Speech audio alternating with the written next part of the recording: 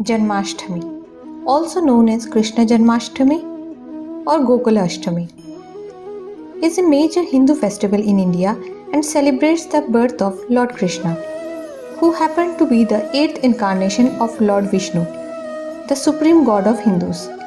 Ashtami Janmashtami is celebrated on the 8th day of the month of Bhadrapada according to the Hindu calendar. Krishna is the god of love, tenderness, and compassion. Hindu mythology portrays him as a gentle lover, an universal supreme being, and a child, like God. It is believed that Krishna was born in a dungeon of Mathura, Uttar Pradesh. According to the Bhagavad Purana, Krishna was born in the Yadava clan of Mathura to Queen Devaki and her husband King Vasudeva. Around 5000 years ago, Mathura was ruled by the kind-hearted king Ugrasen. Ugrasen had two children, Kans and Devaki. Kans was a tyrant who, along with some other demon kings, was terrorizing Mother Earth.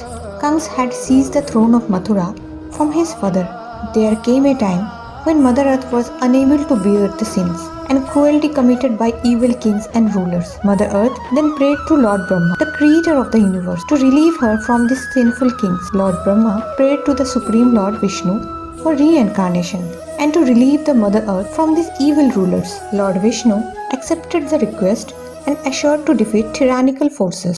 Meanwhile, here in Earth, Kamsa agreed to let Devaki get married to Yadava prince Vasudeva in the hopes of taking over the Yadava clan too. After their wedding, Kamsa drove the newlyweds to their palace in the royal chariot. But before Kamsa could reach the palace, a divine voice was heard saying, "Kamsa, with the marriage of your sister to a Yadava prince, your days on earth are numbered. The 8th son of Devaki and Vasudeva shall end your tyrannical rule and kill you." Kamsa took out his sword and decided to kill Devaki right there and then. But after Vasudeva begged for his wife's life and promised to hand each child to Kamsa as soon as it was born, Kamsa let go of his sister and kept Devaki and Vasudeva in his prison and made sure that none of Devaki's children survived. As soon as the child was born to Devaki, Kamsa would smash the child's head against the wall of the prison. Devaki and Vasudeva feared giving birth to their 8th child. However, on the night of Krishna's birth, as soon as Krishna was born, a bright light filled the prison and Vasudeva was woken by a divine voice that guided him to take Krishna across the Yamuna and leave him with his dear friend Nandaraja.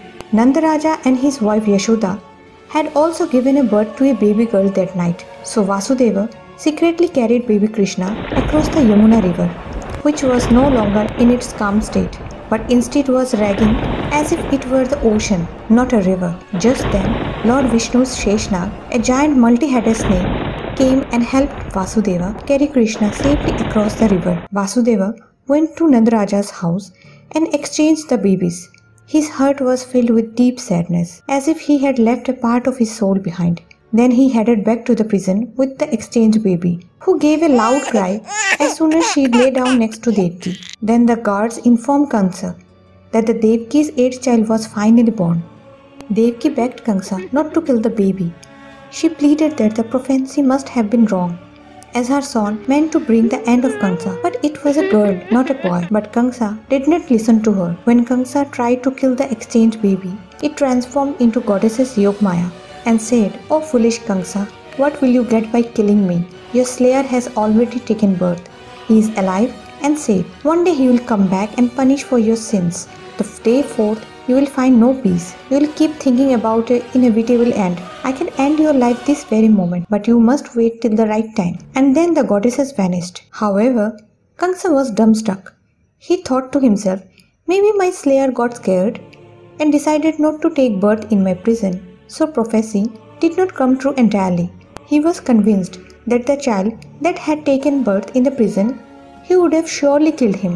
With a slight relief, Kamsa finally freed Vasudeva and Devaki and let them live in a separate palace. After some days, Vasudeva shared what happened on the night of the Krishna's birth. And though Devaki was sad, but she was relieved to hear her son was safe, even if he is away from her. Meanwhile, there is a celebration in Gokul. Everyone came to offer their blessings to the baby boy.